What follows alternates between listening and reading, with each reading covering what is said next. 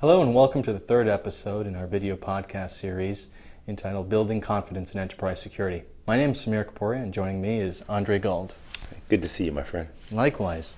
This episode we're going to be focused on endpoint security.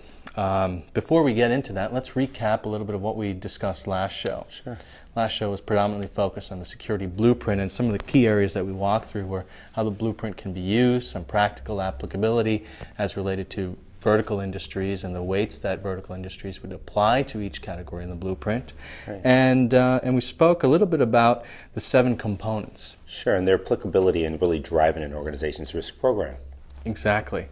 Moving forward on this show, I think the key focus area is going to be in that operational layer and technology layer. Sure. Most organizations have a strategy to protect from potential incidents, right. And the attack surface area now is growing to the endpoint.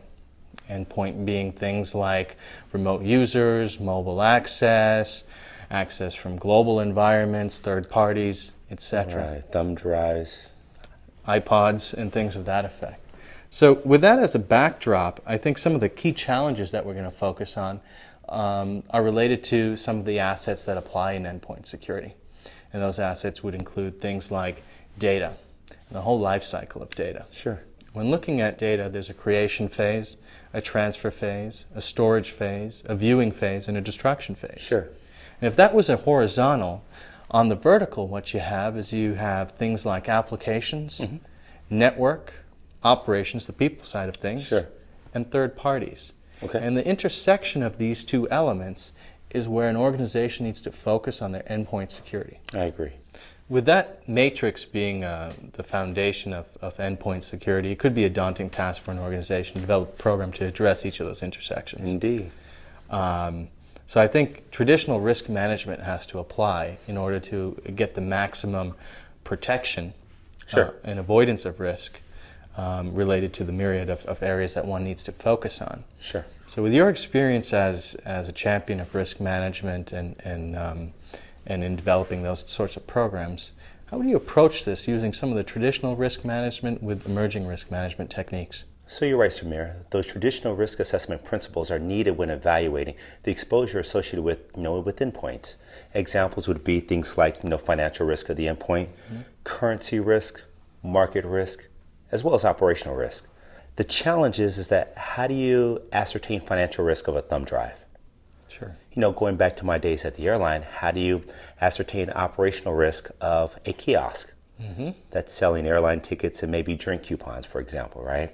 And then you can extend that a little bit further and look at the gamut of endpoints that reside within a respective vertical. For instance, specifically focusing on the airline industry, you have flight information displays.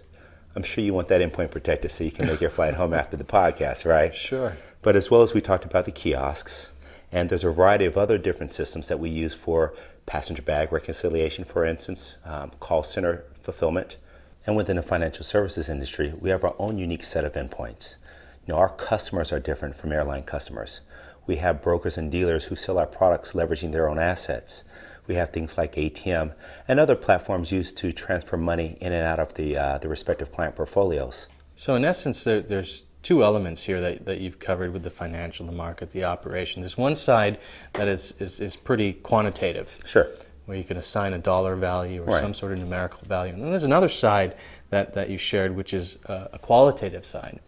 And in looking at endpoint security, I think there's a marriage between that qualitative and quantitative element to find out what is the true risk. Sure. And what are the measures an organization has in terms of addressing that risk to the level of risk absorption they're willing to take. Right, and I think just extending upon that, I think the key thing here is the assets are going to always change, right?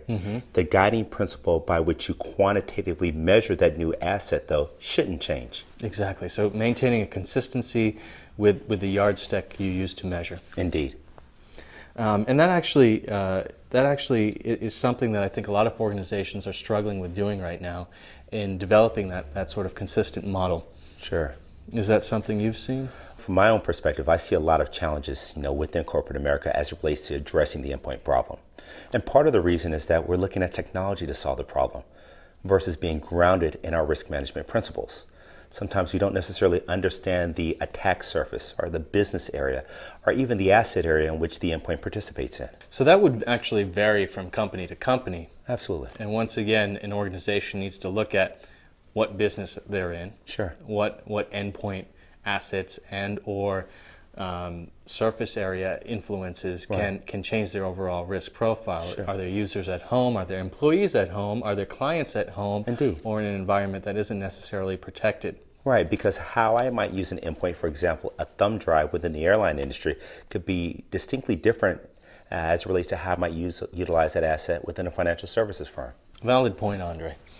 So that concludes our first segment, focused on the foundation of endpoint security and some of the challenges and methods used to address things like surface area, business area, asset area, and how they can be influential in an overall endpoint security program architecture. Moving to segment 2, we're going to focus on real-life examples of how tools may be used to help organizations manage and create a program focused on endpoint security.